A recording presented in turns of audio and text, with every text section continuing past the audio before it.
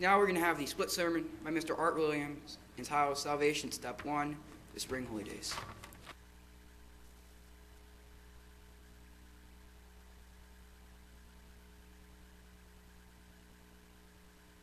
Good afternoon, everyone.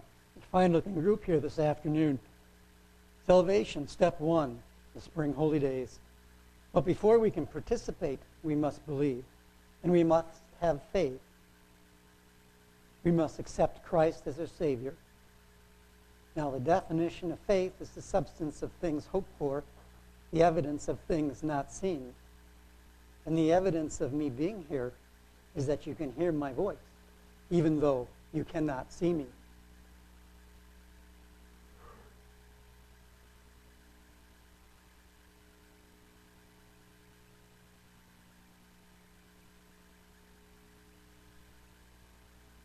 Good afternoon. For you on the internet, you weren't having a defective computer. I was not up here at the podium. I wanted to illustrate faith, though, because we hear the Word of God, and we're guided by the Spirit after we receive it. And that brings us to our Spring Holy Days. And it's important because in Hebrews 4:2, it's written, "For unto us the gospel was the gospel preached as well as unto them, but the word preached did not profit them, not being mixed with faith in them that heard it." So faith is really important. And so the plan of salvation unfolds with Jesus, his birth, his baptism. And for those of us that accept Christ, believe in faith, and seek his approval, the holy days instruct us on his plan of salvation. And they begin in just a few days from hence. In Matthew 3:16 and 17, it's written, "When he had been baptized, Jesus came up immediately from the water, and behold, the heavens were opened to him, and he saw the Spirit of God descending like a dove and lighting upon him. And suddenly a voice came from heaven saying, 'This is my beloved Son, in whom I am well pleased.'" And continuing in Matthew 28, 1 through 7, we get to the end of Jesus' ministry. It started with his baptism, and it concludes with his sacrifice. In the end of the Sabbath, it began to draw toward the first day of the week, came Mary Magdalene and the other Mary to see the sepulchre. And behold, there was a great earthquake, for the angel of the Lord descended from heaven and came and rolled back the stone from the door and sat upon it. His countenance was like lightning, and his raiment white as snow. And for fear of him, the keepers did shake and became as dead men. Can you imagine that, experiencing that? If there you are, you come upon an angel whose countenance is like lightning, and whose raiment is like snow. I think we would probably be shaking a little bit. Our knees would be knocking also. And they became as dead men.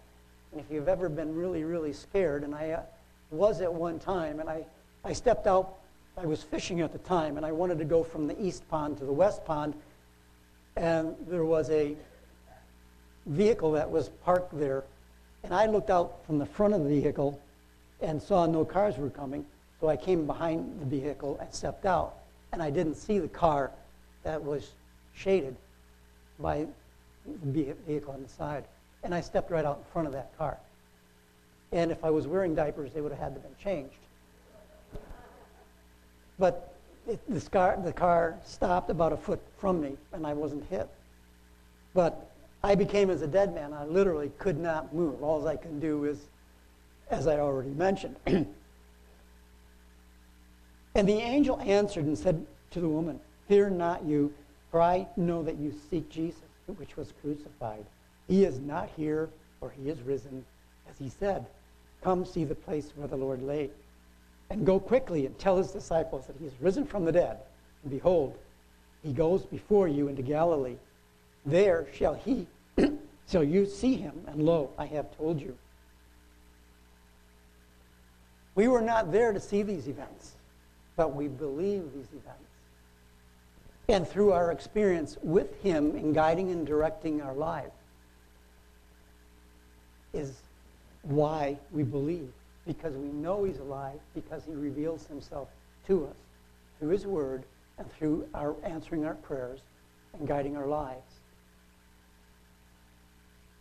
Life can be challenging, and it has any number of burdens that we have to face, and they vary widely from our position in life, our economic situation, our political situations, the nation we live in, life and death, being able to make enough money to put food in our mouths, to put our kids to college. These are all burdens. In 2 Corinthians 5:4-9, for we who are in this tent, groan, this tent being physical life, being burdened, and we have plenty of burdens in this life, not because we want to be unclothed, but further clothed, that mortality may be swallowed up by life. And so we get rid of these burdens by becoming a spirit being. Now he who has prepared us for this very thing is God, who also has given us, this is continuing in 2 Corinthians 5:4-9, who has given us the Spirit as a guarantee. So we are always confident, knowing that while we are at home in the body, we are absent from the Lord, for we walk by faith and not by sight. Faith, another big subject. Sometimes we don't know what he does, and sometimes events happen to us and we don't know. Maybe it's something that's negative. But out of that negative, he works his purpose. Because, at least in my experience and my hard head, he could have never got me over there. He could only get me over there by doing something negative that caused me, I had to go over there, grumbling all the way. And I get there, and this really wonderful thing happens. So we never know. And that's part of him molding us into what he wants us to be. We're the clay. And through faith, we respond to him. In Hebrews 11:6 it says, but without faith it is impossible to please him. For he who comes to God must believe that he is, and that he is a rewarder of those who diligently seek him. Applying faith. One of those applications is being instant in prayer. You know, life for me is not really easy. I mean, I am a very emotional person, and my emotions overcome my brain more often than not. And the emotions of fear and anger and love are very powerful. And in any one of those circumstances, it's like click off the spiritual aspects of things and get into this carnal mode. And you have to really be close to God and have an instantly this small voice says to you, that's not right. And so you suppress this inappropriate response and you go forth. And in that instance, you grow. In that instance, you grow. Because in 2 Corinthians 5:8, we are confident, yes, well pleased, rather to be absent from the body and to be present with the Lord. Therefore, we make it our aim, whether present or absent, to be well-pleasing to him. And that's part of what the holy days help us with. Making it our aim to be well-pleasing to him. One of the greatest sacrifices ever made was the sacrifice of Jesus. The humility that is involved in that. Stepping down from a God family member to become a human being. And then let your own creation, who in some instances hate you, kill you, so that you can redeem them later on, is extremely example of humility. Probably one of the toughest things for mankind to achieve humility. We allow our own goals and objectives or wants to get in the way. Continuing in Philippians 2:12, wherefore, my beloved, as you have always obeyed, not only in my presence, but now much more in my absence, work out your own salvation with fear and trembling. Fear, reverence for God, fearful to go away from him, even though we all fall into the ditch from time to time. We run off chasing a red herring or a black swan sometimes, and then we trip over the rock and we realize the reality of what we're doing. Continuing in Romans 8:10 and 11, and if Christ is in you, your body is dead because of sin, but the Spirit is life because of righteousness. But if the Spirit of him who raised Jesus from the dead dwells in you, he who raised Christ from the dead will also give you life to your mortal bodies through his Spirit who dwells in you. And that's what we do on Passover night. We recognize this and reconfirm our commitment to Jesus Christ at the Passover. And following that is the day of unleavened bread. Unleavened bread. Leavening which puffs up. Unleavening does not puff up. Example of humility. 1 week worth of feeding on humility. Spiritual development. Continuing in Romans 8:1 through 3, now there is therefore no condemnation to those who are in Jesus Christ, who do not walk according to the flesh, but according to the Spirit. For the law of life in Jesus Christ, for the law of the Spirit of life in Jesus Christ has made me free from the law of sin and death. For what the law could not do, in that it was weak through the flesh. And there's nothing wrong with the law. The fault was the weakness in the flesh that's utterly unable to comply with the requirements. And that's what the Old Testament example is about. Man's inability to comply to those requirements. And so God did, by sending his own Son in the likeness of sinful flesh on account of sin, he condemned sin in the flesh.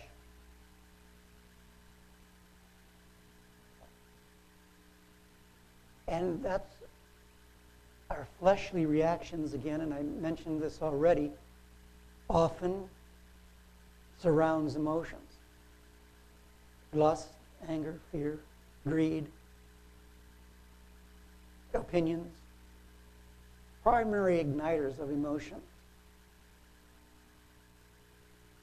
Continuing in Romans 8, verse 4, that the righteous requirement of the law might be fulfilled in us who do not walk according to the flesh, but according to the Spirit.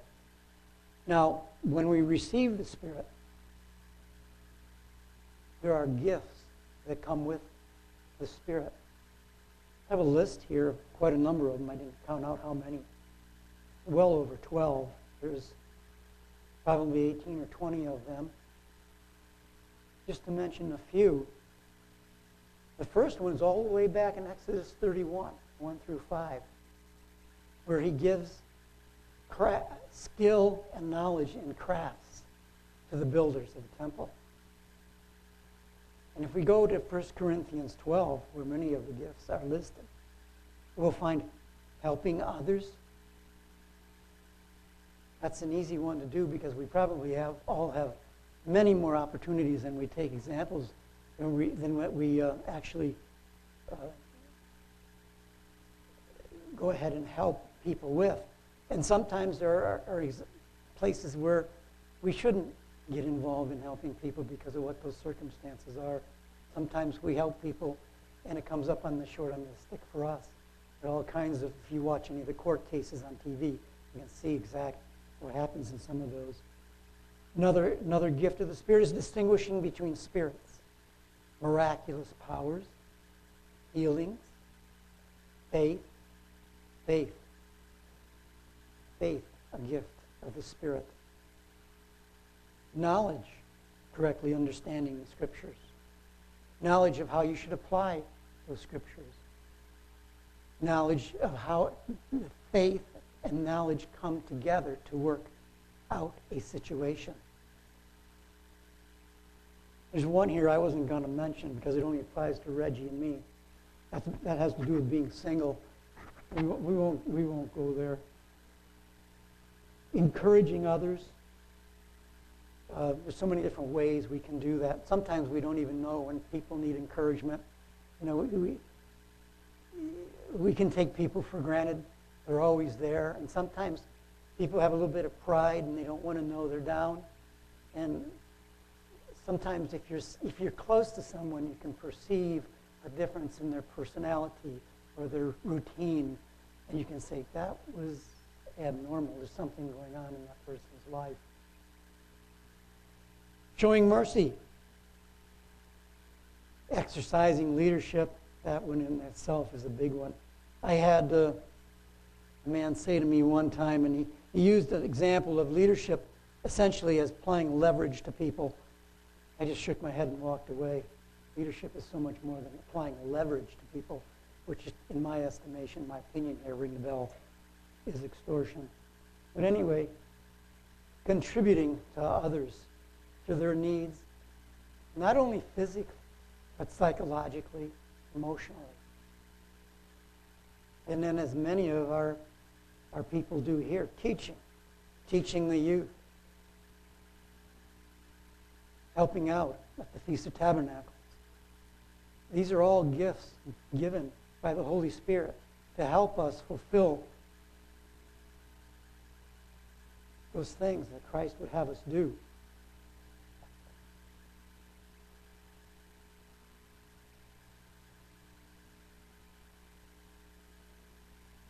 Therefore, we make it our aim, whether present or absent, to be well-pleasing to Him.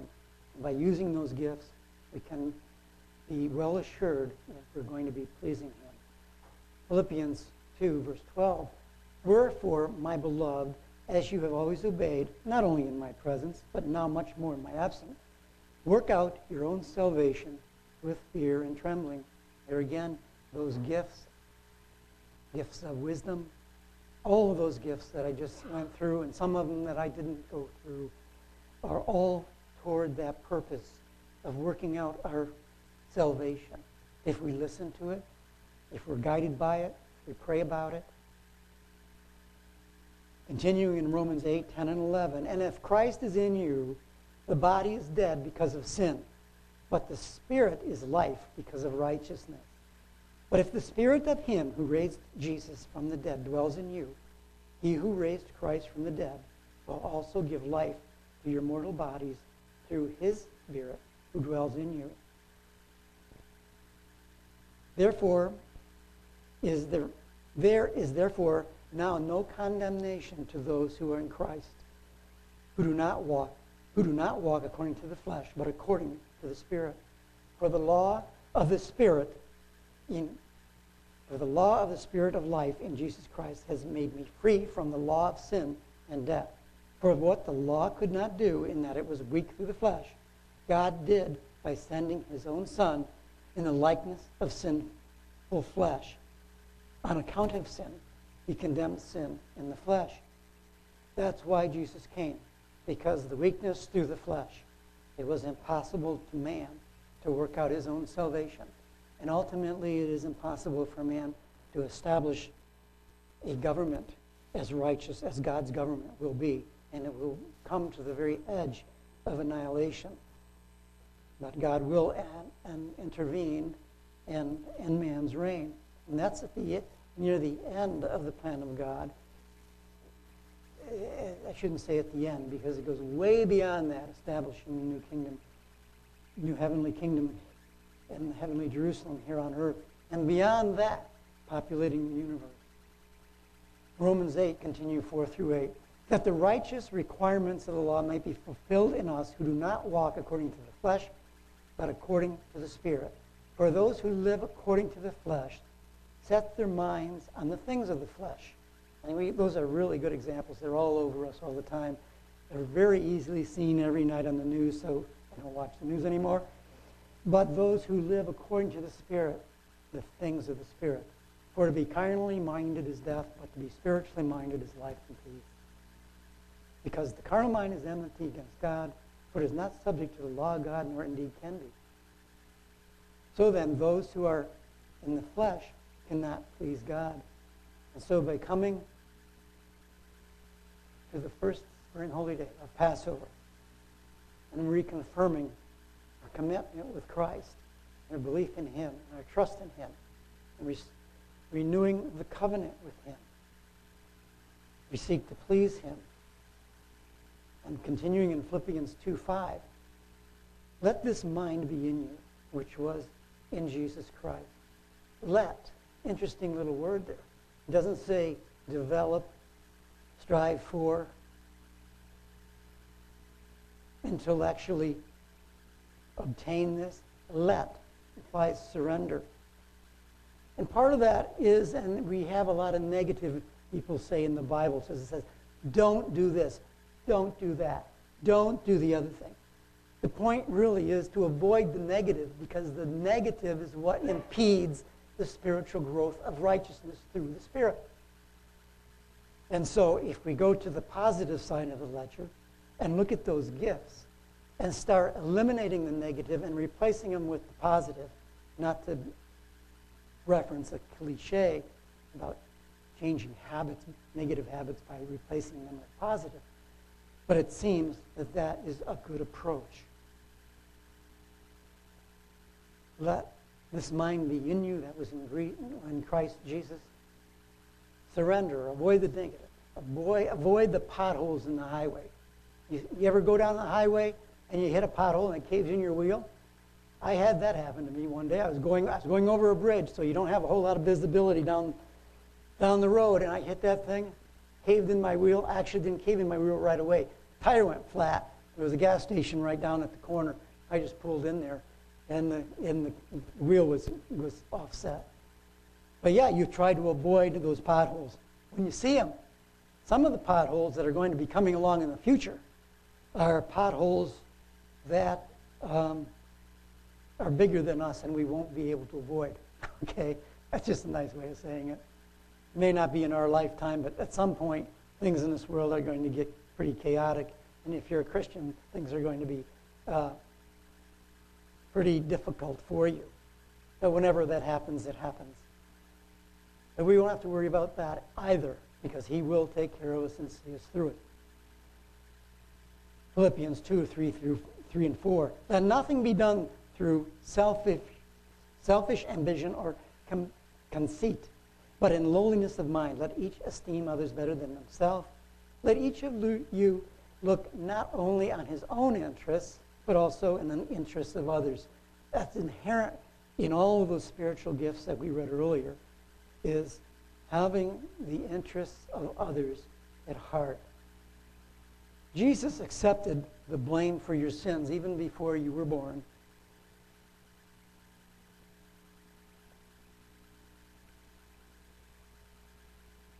And sometimes it may be beneficial in our life, for the sake of influencing others, for us to do the same thing, to accept false accusations on ourselves and perhaps even about ourselves, so that we can rectify a larger situation and work in harmony with God's purpose. Maybe it's not accepting false accusations. Maybe it's going out and swinging on the chandeliers. You know, it might be we can have two extremes here, both of them to result in a goal that Jesus has for us. In Romans 8 and 9, but you are not in the flesh, but in the Spirit. If indeed the Spirit of God dwells in you, now if anyone does not have the Spirit of Christ, he is not his. Continuing in 12 through 30. Therefore, brethren, we are debtors not to the flesh, to live according to the flesh. We're debtors to Christ. For if you live according to the flesh, you will die. But if by the Spirit you put to death the deeds of the body, you will live. For as many as are led by the Spirit, these are the sons of God. You did not receive the spirit of bondage, again to fear, but you received the spirit of adoption, by whom we cry, Abba, Father. The Spirit himself bears witness with our spirit that we are the children of God.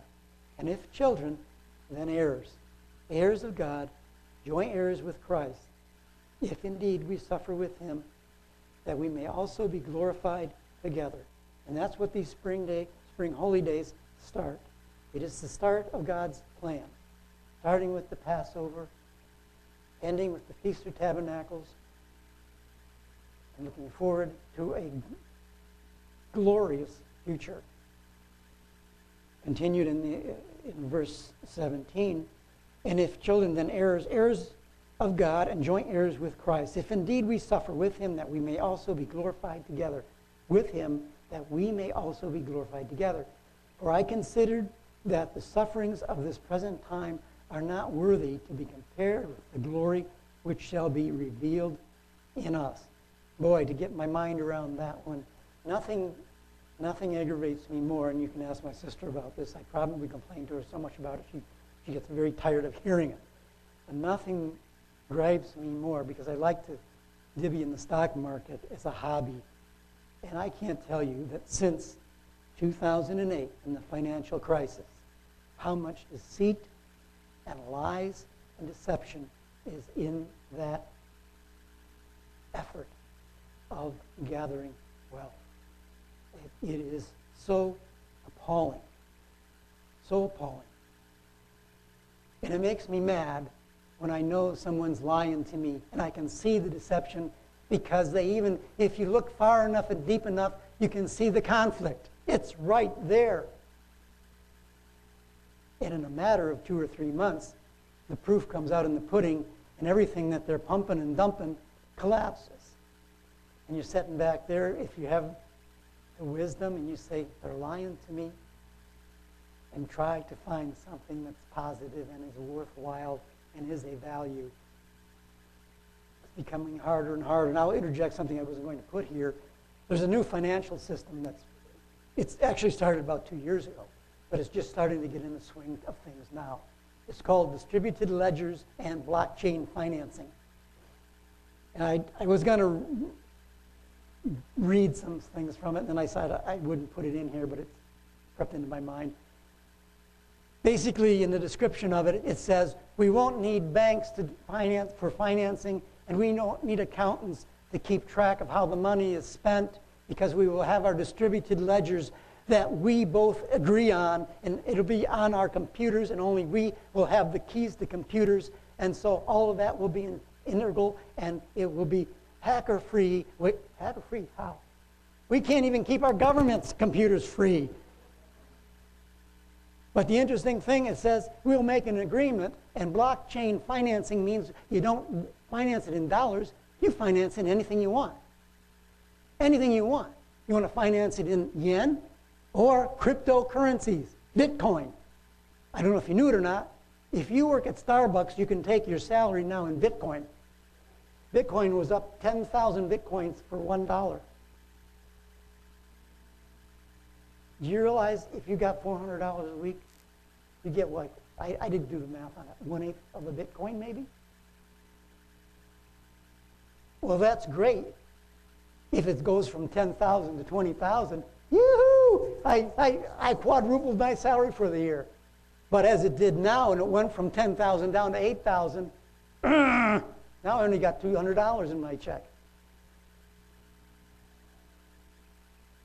Not to mention all of the manipulation that can be manufactured through the computer systems.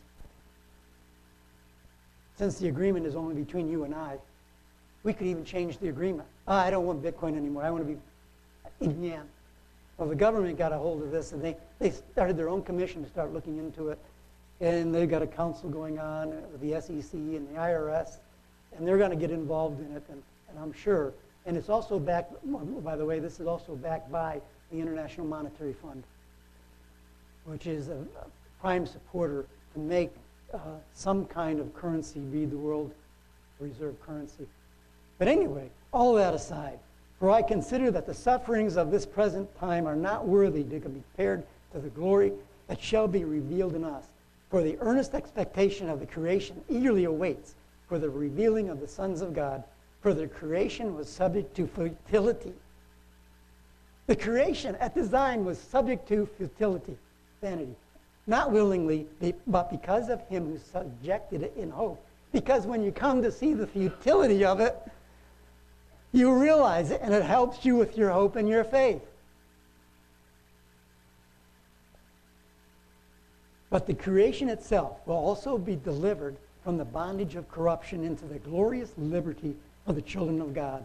For we know that the whole creation groans and labors with birth pains together unto now.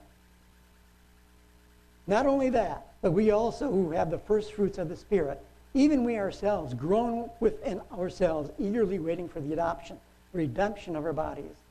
For we were saved in this hope. But hope that is seen is not hope. For why does one still hope for what he sees? But if we hope for what we do not see, we eagerly wait for it with perseverance.